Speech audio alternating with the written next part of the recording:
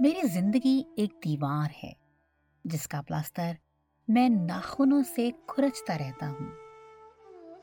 کبھی چاہتا ہوں کہ اس کی تمام اینٹیں پرگندہ کر دوں. کبھی یہ جی میں آتا ہے کہ اس ملبے کے ڈھیر پر ایک نئی عمارت کھڑی کر دوں. جھوٹی دنیا کا سچا افسانہ نگار سعادت حسن منٹو. منٹو کی زندگی ان کے افسانوں کی طرح نہ صرف یہ کہ دلچسپ بلکہ مختصر بھی تھی.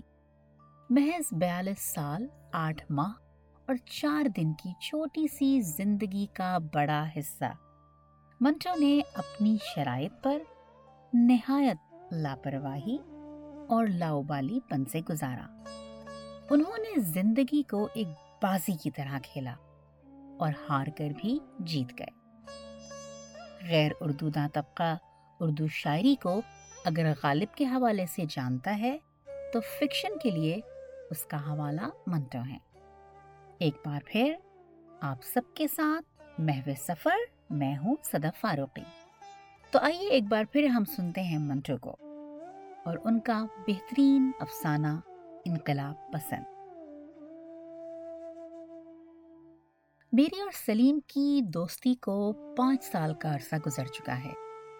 اس زمانے میں ہم نے ایک ہی اسکول سے 10ویں جماعت کا امتحان پاس کیا، ایک ہی کالج میں داخل ہوئے اور ایک ہی ساتھ FA کے امتحان میں شامل ہو کر فیل ہوئے.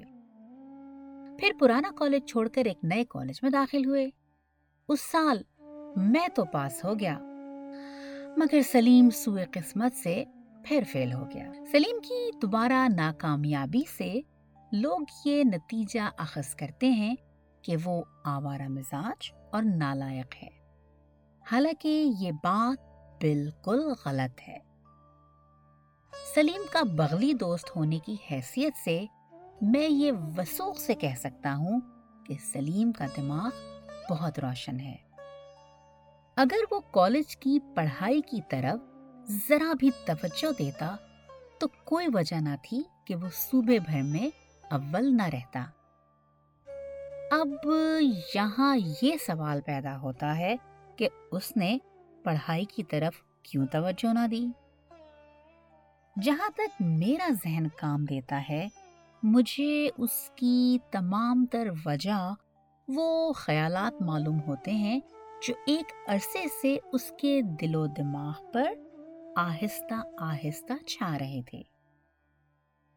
10ویں جماعت اور کالج میں داخل ہوتے وقت سلیم کا دماغ ان تمام الجھنوں سے آزاد تھا جس نے ان دنوں پاگل خانے کی 4 دیواری میں اسے قید کر رکھا ہے. ایام کالج میں وہ دیگر طلبہ کی طرح کھیل کود میں حصہ لیا کرتا تھا. سب لڑکوں میں ہر دل عزیز تھا. مگر یکایک اس کے والد کی ناگہانی موت نے اس کے متبسم چہرے پر غم کی نقاب اڑا دی اور کھیل کود کی جگہ غور و فکر نے لے لی. وہ کیا خیالات تھے جو سلیم کے مضطرب دماغ میں پیدا ہوئے، یہ مجھے معلوم نہیں. سلیم کی نفسیات کا مطالعہ کرنا بہت اہم کام ہے. اس کے علاوہ وہ خود اپنی دلی آواز سے ناآشنا تھا. اس نے کئی مرتبہ گفتگو کرتے وقت یا یوں ہی سیر کرتے ہوئے کہا، عباس جی چاہتا ہے کہ اچانک میرا بازو پکڑ کر کہنے لگتا. تو میں نے بھی اپنی ساری توجہ اس کی طرف مبذول کر کے پوچھا، ہاں کیا جی چاہتا ہے بتاؤ سلیم. مگر میرے اس استفسار پر اس کے چہرے کی غیر معمولی تبدیلی اور گلے میں سانس کے تصادم نے صاف طور پر یہ ظاہر کیا ہے کہ وہ اپنے دلی خیالات کو خود نہ پہچانتے ہوئے الفاظ میں ظاہر نہیں کر سکتا. وہ شخص جو اپنے احساسات کو کسی شکل میں پیش کر کے دوسرے ذہن پر منتقل کر سکتا ہے، وہ دراصل اپنے دل کا بوجھ ہلکا کرنے کی قدرت کا مالک ہے. اور وہ شخص جو محسوس کرتا ہے مگر اپنے احساس کو خود آپ اچھی طرح نہیں سمجھتا اور پھر اس اضطراب کو بیان کرنے کی قدرت نہیں رکھتا، اس شخص کے مترادف ہے جو اپنے حلق میں ٹھسی ہوئی کوئی چیز کو باہر نکالنے کی کوشش کر رہا ہو مگر وہ گلے سے نیچے اترتی جا رہی ہو۔ یہ ایک ذہنی عذاب ہے جس کی تفصیل لفظوں میں نہیں آ سکتی۔ سلیم شروع ہی سے اپنی آواز سے ناآشنا رہا ہے، اور ہوتا بھی کیوں کر، جب اس کے سینے میں خیالات کا ایک ہجوم چھایا رہتا تھا۔ بعض اوقات ایسا بھی ہوا ہے کہ وہ بیٹھا بیٹھا اٹھ کھڑا ہوا ہے اور کمرے میں چکر لگا کر لمبے لمبے سانس بھرنے شروع کر دیے۔ غالباً وہ اپنے اندرونی انتشار سے تنگ آ کر ان خیالات کو جو اس کے سینے میں بھاپ کی مانند چکر لگا رہے ہوتے، سانسوں کے ذریعے باہر نکالنے کا کوشاں ہوا کرتا تھا۔ سلیم کسی متوقع حادثے کا منتظر ضرور تھا، مگر اسے یہ معلوم نہ تھا کہ وہ حادثہ کس شکل میں پردہ ظہور پر نمودار ہوگا۔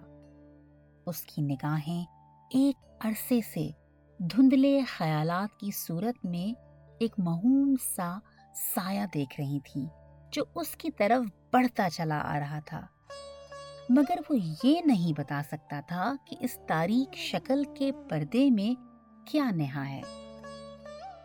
میں نے سلیم کی نفسیات سمجھنے کی بہت کوشش کی، مگر مجھے اس کی منقلب عادات کے ہوتے ہوئے کبھی معلوم نہیں ہو سکا کہ وہ کن گہرائیوں میں غوطہ زن ہے، اور وہ اس دنیا میں رہ کر اپنے مستقبل کے لیے کیا کرنا چاہتا ہے، جبکہ اپنے والد کے انتقال کے بعد وہ ہر قسم کے سرمایہ سے محروم کر دیا گیا تھا۔ میں ایک عرصے سے سلیم کو منقلب ہوتے دیکھ رہا تھا۔ اس کی عادات دن بدن بدل رہی تھی۔ کل کا کھلندڑا لڑکا میرا ہم جماعت ایک مفکر میں تبدیل ہو رہا تھا۔ یہ تبدیلی میرے لیے سخت باعث حیرت تھی۔ کچھ عرصے سے سلیم کی طبیعت پر ایک غیر معمولی سکون چھا گیا تھا۔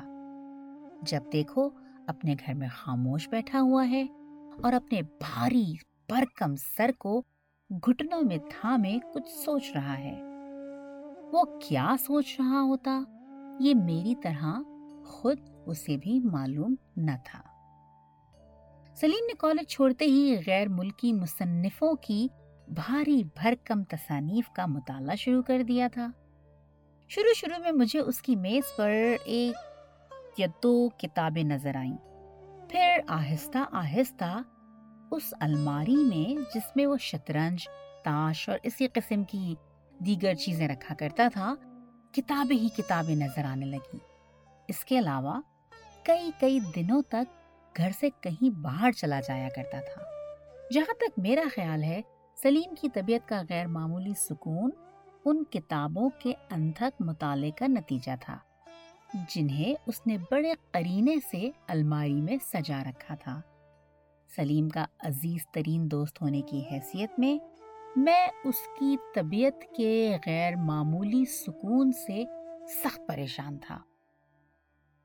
مجھے اندیشہ تھا کہ یہ سکون کسی وحشت خیز طوفان کا پیش خیمہ ہے۔ اس کے علاوہ مجھے سلیم کی صحت کا بھی بہت خیال تھا۔ وہ پہلے ہی بہت کمزور قسم کا واقع ہوا تھا۔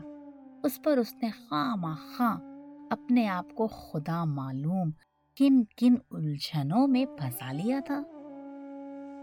سلیم کی عمر بمشکل 20 سال کی ہوگی، مگر اس کی آنکھوں کے نیچے شب بیداری کی وجہ سے سیاہ حلقے پڑ گئے تھے۔ پیشانی جو اس سے قبل بالکل ہموار تھی، اب اس پر کئی شکن پڑے رہتے تھے جو اس کی ذہنی پریشانی کو ظاہر کرتے تھے۔ چہرہ جو کچھ عرصے پہلے بہت شگفتہ ہوا کرتا تھا، اب اس پر ناک اور لب کے درمیان گہری لکیریں پڑ گئی تھیں جنہوں نے سلیم کو قبل از وقت معمر بنا دیا تھا۔ اس غیر معمولی تبدیلی کو میں نے اپنی آنکھوں کے سامنے وقوع پذیر ہوتے دیکھا ہے، جو مجھے ایک شعبے سے کم معلوم نہیں ہوتی۔ یہ کیا تعجب کی بات ہے کہ میری عمر کا لڑکا اور میری ہی نظروں کے سامنے بوڑھا ہو جائے۔ سلیم پاگل خانے میں ہے، اس میں کوئی شک نہیں، مگر اس کے یہ معنی نہیں ہو سکتے کہ وہ بالکل ہی دیوانہ ہے۔ اسے غالباً اس بنا پر پاگل خانے بھیجا گیا ہے کہ وہ بازاروں میں بلند بانگ تقریریں کرتا ہے، راہ گزروں کو پکڑ پکڑ کر انہیں زندگی کے مشکل مسائل بتا کر جواب طلب کرتا ہے، اور عمرہ کے حریر پوش بچوں کا لباس اتار کر ننگے بچوں کو پہنا دیتا ہے۔ ممکن ہے یہ حرکات ڈاکٹروں کے نزدیک دیوانگی کی علامتیں ہوں، مگر میں یقین کے ساتھ کہہ سکتا ہوں کہ سلیم پاگل نہیں ہے، بلکہ وہ لوگ جنہوں نے اسے امن آما میں خلل ڈالنے والا تصور کرتے ہوئے آہنی سلاخوں کے پنجرے میں قید کر دیا ہے، کسی دیوانے حیوان سے کم نہیں ہے۔ اگر وہ اپنی غیر مربوط تقریر کے ذریعے لوگوں تک اپنا یہ پیغام پہنچانا چاہتا ہے تو کیا ان کا فرض نہیں کہ وہ اس کے ہر لفظ کو غور سے سنے؟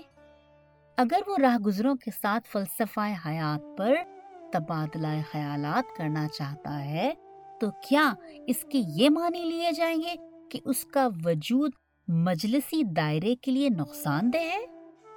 کیا زندگی کے حقیقی معنی سے باخبر ہونا ہر انسان کا فرض نہیں ہے؟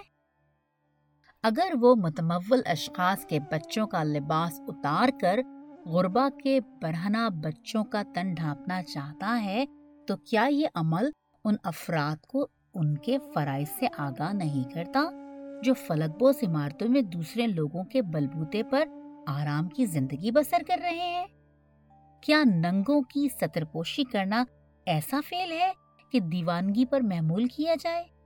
سلیم ہرگز پاگل نہیں ہے، مگر مجھے یہ تسلیم ہے کہ اس کے افکار نے اسے بے خود ضرور بنا رکھا ہے۔ دراصل وہ دنیا کو کچھ پیغام دینا چاہتا ہے مگر دے نہیں سکتا۔ ایک کمسن بچے کی طرح وہ تتلا تتلا کر اپنے قلبی احساسات بیان کرنا چاہتا ہے، مگر الفاظ اس کی زبان پر آتے ہی بکھر جاتے ہیں۔ وہ اس سے قبل ہی ذہنی اذیت میں مبتلا ہے، مگر اب اسے اور اذیت میں ڈال دیا گیا ہے۔ وہ پہلے ہی سے اپنے افکار کی الجھنوں میں گرفتار ہے اور اب اسے زندانما کوٹری میں قید کر دیا گیا ہے۔ کیا یہ ظلم نہیں ہے؟ میں نے آج تک سلیم کی کوئی بھی ایسی حرکت نہیں دیکھی جس سے میں یہ نتیجہ نکال سکوں کہ وہ دیوانہ ہے۔ ہاں، البتہ کچھ عرصے سے میں اس کے ذہنی انقلابات کا مشاہدہ ضرور کرتا رہا ہوں۔ شروع میں جب میں نے اس کے کمرے کے تمام فرنیچر کو اپنی اپنی جگہ سے ہٹا ہوا پایا تو میں نے اس تبدیلی کی طرف کوئی خاص توجہ نہ دی۔ دراصل میں نے اس وقت یہ خیال کیا کہ شاید سلیم نے فرنیچر کی موجودہ جگہ کو زیادہ موزوں خیال کیا ہے، اور حقیقت تو یہ ہے کہ میری نظروں کو جو کرسیوں اور میزوں کو کئی سال سے ایک جگہ دیکھنے کی عادی تھی، وہ غیر متوقع تبدیلی بہت بھلی معلوم ہوئی۔ اس واقعے کے چند روز بعد جب میں کالج سے فارغ ہو کر سلیم کے کمرے میں داخل ہوا تو کیا دیکھتا ہوں کہ فلمی اداکاروں کی وہ تصاویر جو ایک عرصے سے کمرے کی دیواروں پر آویزاں تھیں اور جنہیں میں نے اور سلیم نے بڑی مشکل سے خریدا تھا، باہر ٹوکری میں پھٹی پڑی ہیں، اور ان کی جگہ انہی چوکھٹوں میں مختلف مصنفوں کی تصویریں لٹک رہی ہیں۔ چونکہ میں خود ان تصاویر کا اتنا مشتاق نہ رہا تھا، اس لیے مجھے سلیم کا یہ انتخاب بہت پسند آیا۔ چنانچہ ہم روز دیر تک ان تصویروں کے متعلق گفتگو بھی کرتے رہے۔ فرنیچر کی تبدیلی، تصویروں کا انقلاب، تخت کی آمد اور پھر اس کا غائب ہو جانا واقعی کسی حد تک تعجب خیز ضرور ہیں، اور واجب تھا کہ میں ان امور کی وجہ دریافت کرتا، مگر چونکہ مجھے سلیم کو آزردہ خاطر کرنا اور اس کے کام میں دخل دینا منظور نہ تھا، اس لیے میں خاموش رہا۔ ایک روز جب میں نے کمرے کے تمام فرنیچر کو مخالف رخ میں پایا تو مجھ سے نہ رہا گیا اور میں نے سلیم سے دریافت کر ہی لیا، سلیم، میں ایک عرصے سے اس کمرے کو کرکٹ کی طرح رنگ بدلتے دیکھ رہا ہوں، آخر بتاؤ تو صحیح، یہ تمہارا کوئی نیا فلسفہ ہے؟ تم جانتے نہیں ہو میں انقلاب پسند ہوں، سلیم نے جواب دیا۔ یہ سن کر میں اور بھی متعجب ہوا۔ اگر سلیم نے یہ الفاظ اپنی حسب معمول مسکراہٹ کے ساتھ کہے ہوتے تو میں یقینی طور پر یہ خیال کرتا کہ وہ صرف مزاح کر رہا ہے، مگر یہ جواب دیتے وقت اس کا چہرہ اس امر کا شاہد تھا کہ وہ سنجیدہ ہے اور میرے سوال کا جواب وہ انہی الفاظ میں دینا چاہتا ہے، لیکن پھر بھی میں تذبذب کی حالت میں تھا۔ چنانچہ میں نے اس سے کہا، مذاق کر رہے ہو یار؟ سلیم کھلکھلا کر ہنسا اور بولا، تمہاری قسم، بہت بڑا انقلاب پسند۔ مجھے یاد ہے کہ اس کے بعد اس نے ایسی گفتگو شروع کی تھی، مگر ہم دونوں کسی اور موضوع پر اظہار خیالات کرنے لگ گئے تھے۔ یہ سلیم کی عادت ہے کہ وہ بہت سی باتوں کو دلچسپ گفتگو کے پردے میں چھپا لیا کرتا ہے۔ ان دنوں جب کبھی میں سلیم کے جواب پر غور کرتا ہوں تو مجھے معلوم ہوتا ہے کہ سلیم در حقیقت انقلاب پسند واقع ہوا ہے۔ اس کے یہ معنی نہیں کہ وہ کسی سلطنت کا تختہ الٹنے کے در پہ ہے، یا وہ دیگر انقلاب پسندوں کی طرح چوراہوں میں بم پھینک کر دہشت گردی پھیلانا چاہتا ہے، بلکہ جہاں تک میرا خیال ہے وہ ہر چیز میں انقلاب دیکھنا چاہتا ہے۔ یہی وجہ ہے کہ اس کی نظریں اپنے کمرے میں پڑی ہوئی اشیاء کو ایک ہی جگہ پر نہ دیکھ سکتی تھی۔ ممکن ہے میرا یہ قیافہ کسی حد تک غلط ہو، مگر میں یہ وثوق سے کہہ سکتا ہوں کہ اس کی جستجو کسی ایسے انقلاب کی طرف رجوع کرتی ہے جس کے آثار اس کے کمرے کی روزانہ تبدیلیوں سے ظاہر ہیں۔ پاگل خانے جانے سے کچھ روز پہلے سلیم مجھے اچانک شہر کے ایک ہوٹل میں چائے پیتا ہوا ملا۔ میں اور وہ دونوں ایک چھوٹے سے کمرے میں بیٹھ گئے، اس لیے کہ میں اس سے کچھ گفتگو کرنا چاہتا تھا۔ میں نے اپنے بازار کے چند دکانداروں سے سنا تھا کہ اب سلیم ہوٹلوں میں پاگلوں کی طرح تقریریں کرتا ہے۔ میں یہ چاہتا تھا کہ اس سے فوراً مل کر اسے اس قسم کی حرکات کرنے سے منع کر دوں۔ اس کے علاوہ یہ اندیشہ تھا کہ شاید وہ کہیں سچ مچ مخبوط الحواسی نہ ہو گیا ہو۔ چونکہ میں نے اس سے فوراً ہی بات کرنا چاہتا تھا، اس لیے میں نے ہوٹل میں گفتگو کرنا مناسب سمجھا۔ کرسی پر بیٹھتے وقت میں غور سے سلیم کے چہرے کی طرف دیکھ رہا تھا۔ وہ مجھے اس طرح گھورتے دیکھ کر سخت متعجب ہوا۔ وہ کہنے لگا، شاید میں سلیم نہیں ہوں۔ آواز میں کس قدر درد تھا، گویا جملہ آپ کی نظروں میں بالکل سادہ سا معلوم ہو، مگر خدا گواہ ہے میری آنکھیں بے اختیار نمناک ہو گئیں۔ شاید میں سلیم نہیں ہوں، گویا وہ ہر وقت اس بات کا متوقع تھا کہ کسی روز اس کا بہترین بچپن کا دوست بھی اسے نہ پہچان سکے گا۔ شاید اسے معلوم تھا کہ وہ بہت حد تک تبدیل ہو چکا ہے۔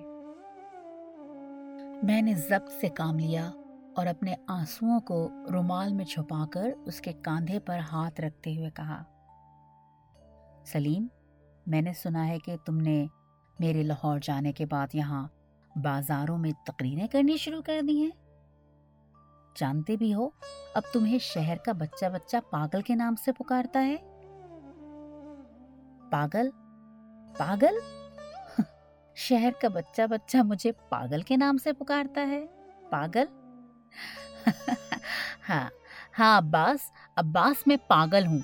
पागल, दीवाना, खर्दबाख्ता। लोग मुझे दीवाना कहते हैं। मालूम है क्यों? यहाँ तक कहकर वो मेरी तरफ सरतापा इस्तेफाम बनकर देखने लगा, मगर मेरी तरफ से कोई जवाब ना पाकर वो दोबारा गोया हुआ। इसलिए कि मैं उन्हें गरीबों के नंगे बच्चे दिखला दिखला कर ये पूछता हूँ कि इस बढ़ती हुई गुर्बत का क्या इलाज हो सकता है। वो मुझे कोई जवाब नहीं दे सकते, इसलिए वो मुझे पागल तसव्वुर करते हैं। अगर मुझे सिर्फ ये मालूम हो कि जुल्मत के इस जमाने में रोशनी की एक शुआ क्यों कर फराहम की जा सकती है, हजारों गरीब बच्चों का तारीक मुस्तकबिल क्यों कर मुनव्वर बनाया जा सकता है, वो मुझे पागल कहते हैं। मैं पागल हूँ? वो जिनकी नब्ज़े हयात दूसरों के खून की मरहूने मिन्नत है, वो जिनका फिरदौस गुरबा के जहन्नुम का मुस्तार ईंटों से अस्तवार किया गया है, जिनके साजे इशरत के हर तार के साथ बेवाओं की आहें, यतीमों की उर्यानी, लावारिस बच्चों की सदाए गिरिया लिपटी हुई है। कहें, जरूर कहें, मगर एक जमाना आने वाला है जब यही परवरदा गुर्बत अपने दिलों के मुश्तरका लहू में उंगलियां डुबो डुबो कर उन लोगों की पेशानी पर अपनी लानतें लिखेंगे। वो वक्त नजदीक है जब अर्जी जन्नत के दरवाजे हर शख्स के लिए वहां होंगे। मैं पूछता हूँ कि अगर मैं आराम में हूँ तो क्या वजह है कि तुम तकलीफ की जिंदगी बसर करो? क्या यही इंसानियत है कि मैं कारखाने का मालिक होते हुए हर शब एक नई रक्कासा का नाच देखता हूँ, हर रोज क्लब में सैकड़ों रुपए की कम्मारबाजी की नजर कर देता हूँ और अपनी निकम्मी से निकम्मी ख्वाहिश पर बेदरेग रुपया बहाकर अपना दिल खुश करता हूँ, और मेरे मजदूरों को एक वक्त की रोटी नसीब नहीं होती। उनके बच्चे मिट्टी के एक खिलौने के लिए तरसते हैं। फिर लुत्फ ये है कि मैं मुहज्जिब हूँ, मेरी हर जगह इज्जत की जाती है, और वो लोग जिनका पसीना मेरे लिए गौहर तैयार करता है मजलिसी दायरे में हकारत की नजर से देखे जाते हैं। मैं खुद उनसे नफरत करता हूँ। तुम ही बताओ क्या ये दोनों जालिमों मजलूम अपने फराइज से नाआशना नहीं है? मैं उन दोनों को उनके फराइज से आगाह करना चाहता हूँ, मगर किस तरह करूँ, क्या करूँ, मुझे नहीं मालूम। सलीम ने इस कदर कहकर हाँफते हुए ठंडी चाय का एक घूंट भरा और मेरी तरफ बगैर देखे फिर बोलना शुरू कर दिया। मैं पागल नहीं हूँ, मैं पागल नहीं हूँ। मुझे एक वकील समझो, बगैर किसी उम्मीद के, जो इस चीज की वकालत कर रहा है जो बिल्कुल गुम हो चुकी है। मैं एक दबी हुई आवाज हूँ, इंसानियत एक मुंह है और मैं एक चीख। मैं अपनी आवाज दूसरों तक पहुंचाने की कोशिश करता हूँ, मगर वो मेरे ख्यालात के बोझ तले दबी हुई है। मैं बहुत कुछ कहना चाहता हूँ, मगर इसीलिए कुछ नहीं कर सकता कि मुझे बहुत कुछ कहना है। मैं अपना पैगाम कहाँ से शुरू करूँ ये मुझे नहीं मालूम। मैं अपनी आवाज के बिखरे हुए टुकड़े फराहम करता हूँ। ज़हनी अजियत के धुंधले गुबार में से चंद ख्यालात तमहीद के तौर पर पेश करने की सही करता हूँ।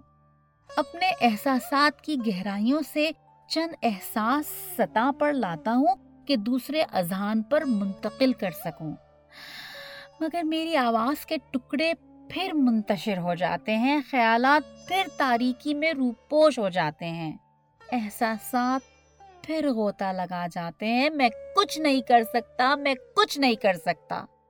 जब मैं ये देखता हूँ कि मेरे ख्यालात मुंतशिर होने के बाद फिर जमा हो रहे हैं, तो जहाँ कहीं मेरी कुव्वते गोयाई काम देती है, میں شہر کے رؤسا سے مخاطب ہو کر یہ کہنے لگ جاتا ہوں، مرمری محلات کے مکینوں، تم اس وسیع کائنات میں صرف سورج کی روشنی دیکھتے ہو، مگر یقین جانو اس کے سائے بھی ہوتے ہیں۔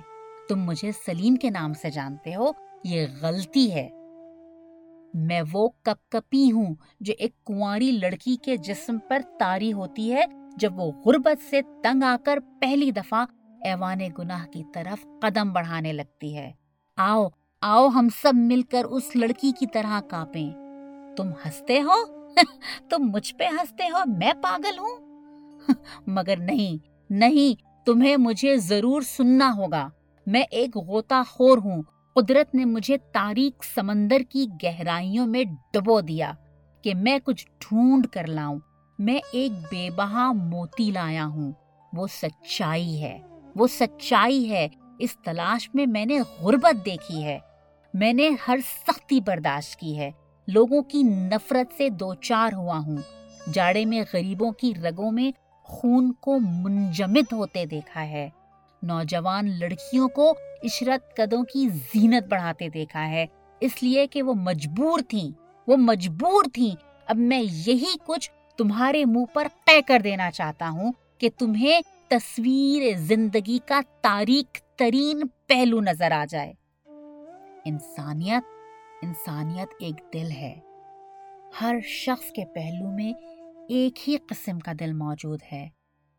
اگر تمہارے بوٹ غریب مزدوروں کے ننگے سینوں پر ٹھوکریں لگاتے ہیں، اگر تم اپنے شہوانی جذبات کی بھڑکتی ہوئی آگ کسی ہمسایہ نادار لڑکی کی عصمت دری سے ٹھنڈی کرتے ہو، اگر تمہارے غفلت سے ہزار ہا یتیم بچے گہوارہ جہالت میں پل کر جیلوں کو آباد کرتے ہیں، اگر تمہارا دل کاجل کے مانند سیاہ ہے تو یہ تمہارا قصور نہیں۔ ایوان معاشرت ہی کچھ ایسے ڈھب پر استوار کیا گیا ہے کہ اس کی ہر چھت اپنی ہمسایہ چھت کو دابے ہوئے ہے، ہر اینٹ دوسری اینٹ کو دبوچے ہوئے ہے۔ جانتے ہو موجودہ نظام کے کیا معنی ہیں؟ یہ کہ لوگوں کے سینوں کو جہالت کدہ بنائے، ہوا اور ہوس کی موجوں میں بہا دے، جوان لڑکیوں کی عصمت چھین کر انہیں ایوان تجارت میں کھلے بندوں حسن فروشی پر مجبور کر دے، غریبوں کا خون چوس کر انہیں جلی ہوئی راکھ کی مانند قبر کی مٹی میں یکساں کر دے۔ کیا اسی کو تم تہذیب کا نام دیتے ہو؟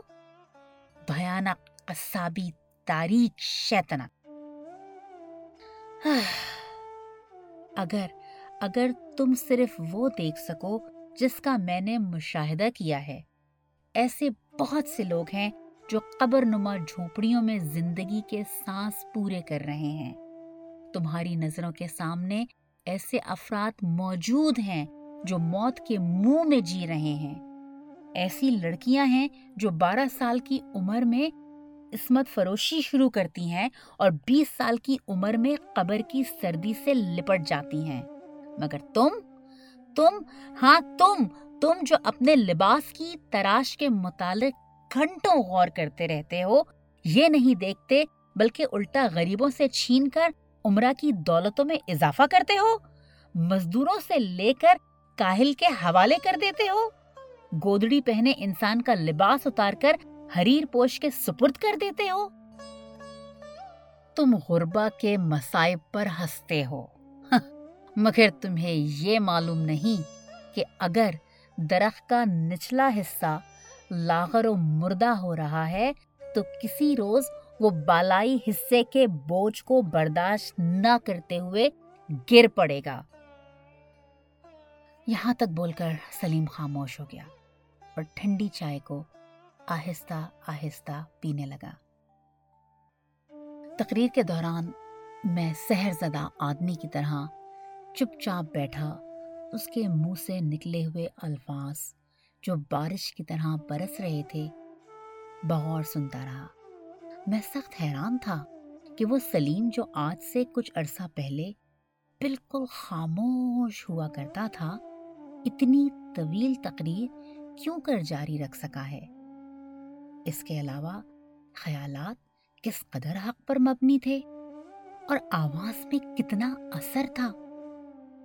میں ابھی اس کی تقریر کے متعلق کچھ سوچ ہی رہا تھا کہ وہ پھر بولا، خاندان کے خاندان شہر کے یہ نہنگ نگل جاتے ہیں، عوام کے اخلاق قوانین سے محو کیے جاتے ہیں، لوگوں کے زخم جرمانوں سے کریدے جاتے ہیں، ٹیکسوں کے ذریعے دامن غربت کترا جاتا ہے، تباہ شدہ ذہنیت جہالت کی تاریکی سیاہ بنا دیتی ہے، ہر طرف حالت نزا کے سانسوں کی لرزہ آوازیں، عریانی، گناہ اور فریب ہے، مگر دعویٰ یہ ہے کہ عوام امن کی زندگی بسر کر رہے ہیں۔ کیا اس کے یہ معنی نہیں ہے کہ ہماری آنکھوں پر سیاہ پٹی باندھی جا رہی ہے، ہمارے کانوں میں پگھلا ہوا سیسا اتارا جا رہا ہے، ہمارے جسم مصائب کے کوڑوں سے بے حس بنائے جا رہے ہیں، نہ ہم دیکھ سکیں، نہ ہم سن سکیں اور نہ محسوس کر سکیں۔ انسان جس سے بلندیوں پر پرواز کرنا تھا، کیا اس کے بالوں پر نوچ کر اسے زمین پر رینگنے کے لیے مجبور نہیں کیا جا رہا؟ کیا عمرہ کی نظر فریب عمارتیں مزدوروں کے گوشت پوست سے تیار نہیں کی جاتی؟ کیا عوام کے مکتوب حیات پر جرائم کی مہر سب نہیں کی جاتی؟ کیا مجلسی بدن کی رگوں میں برائی کا خون معجن نہیں ہے؟ کیا جمہور کی زندگی کشمکش پیہم، انتھک محنت اور قوت برداشت کا مرکب نہیں ہے؟ بتاؤ بتاؤ بتاؤ، مجھے بتاتے کیوں نہیں ہو عباس، بتاؤ۔ درست ہے، میرے منہ سے بے اختیار نکل گیا۔ تو پھر اس کا علاج کرنا ہمارا فرض ہے، اس کا علاج کرنا تمہارا فرض ہے۔ کیا تم کوئی طریقہ نہیں بتا سکتے کہ اس انسانی تذلیل کو کیوں کر نہ روکا جا سکے؟ مگر افسوس، تمہیں معلوم نہیں، تمہیں کیا مجھے خود معلوم نہیں۔ تھوڑی دیر کے بعد وہ میرا ہاتھ پکڑ کر رازدارانہ لہجے میں یوں کہنے لگا، عباس، عوام سخت تکلیف برداشت کر رہے ہیں۔ بعض اوقات جب کبھی میں کسی سوختہ حال انسان کے سینے سے آہ بلند ہوتے دیکھتا ہوں تو مجھے اندیشہ ہوتا ہے کہ کہیں شہر نہ جل جائے۔ اچھا، اب میں جاتا ہوں، تم لاہور واپس کب جا رہے ہو؟ یہ کہہ کر وہ اٹھا اور ٹوپی سنبھال کر باہر چلنے لگا۔ ٹھہرو، میں بھی تمہارے ساتھ چلتا ہوں، کہاں جاؤ گے اب؟ اسے یکلخت کہیں جانے کے لیے تیار دیکھ کر میں نے اسے فوراً ہی کہا، مگر میں اکیلے جانا چاہتا ہوں، کسی باغ میں جاؤں گا۔ میں خاموش ہو گیا اور وہ ہوٹل سے نکل کر بازار کے ہجوم میں گم ہو گیا۔ اس گفتگو کے چوتھے روز مجھے لاہور میں اطلاع ملی کہ سلیم نے میرے جانے کے بعد بازاروں میں دیوانہ وار شور برپا کرنا شروع کر دیا تھا، اس لیے اسے پاگل خانے میں داخل کر لیا گیا ہے۔ لیکن سلیم پاگل نہیں ہے، وہ انقلاب پسند ہے۔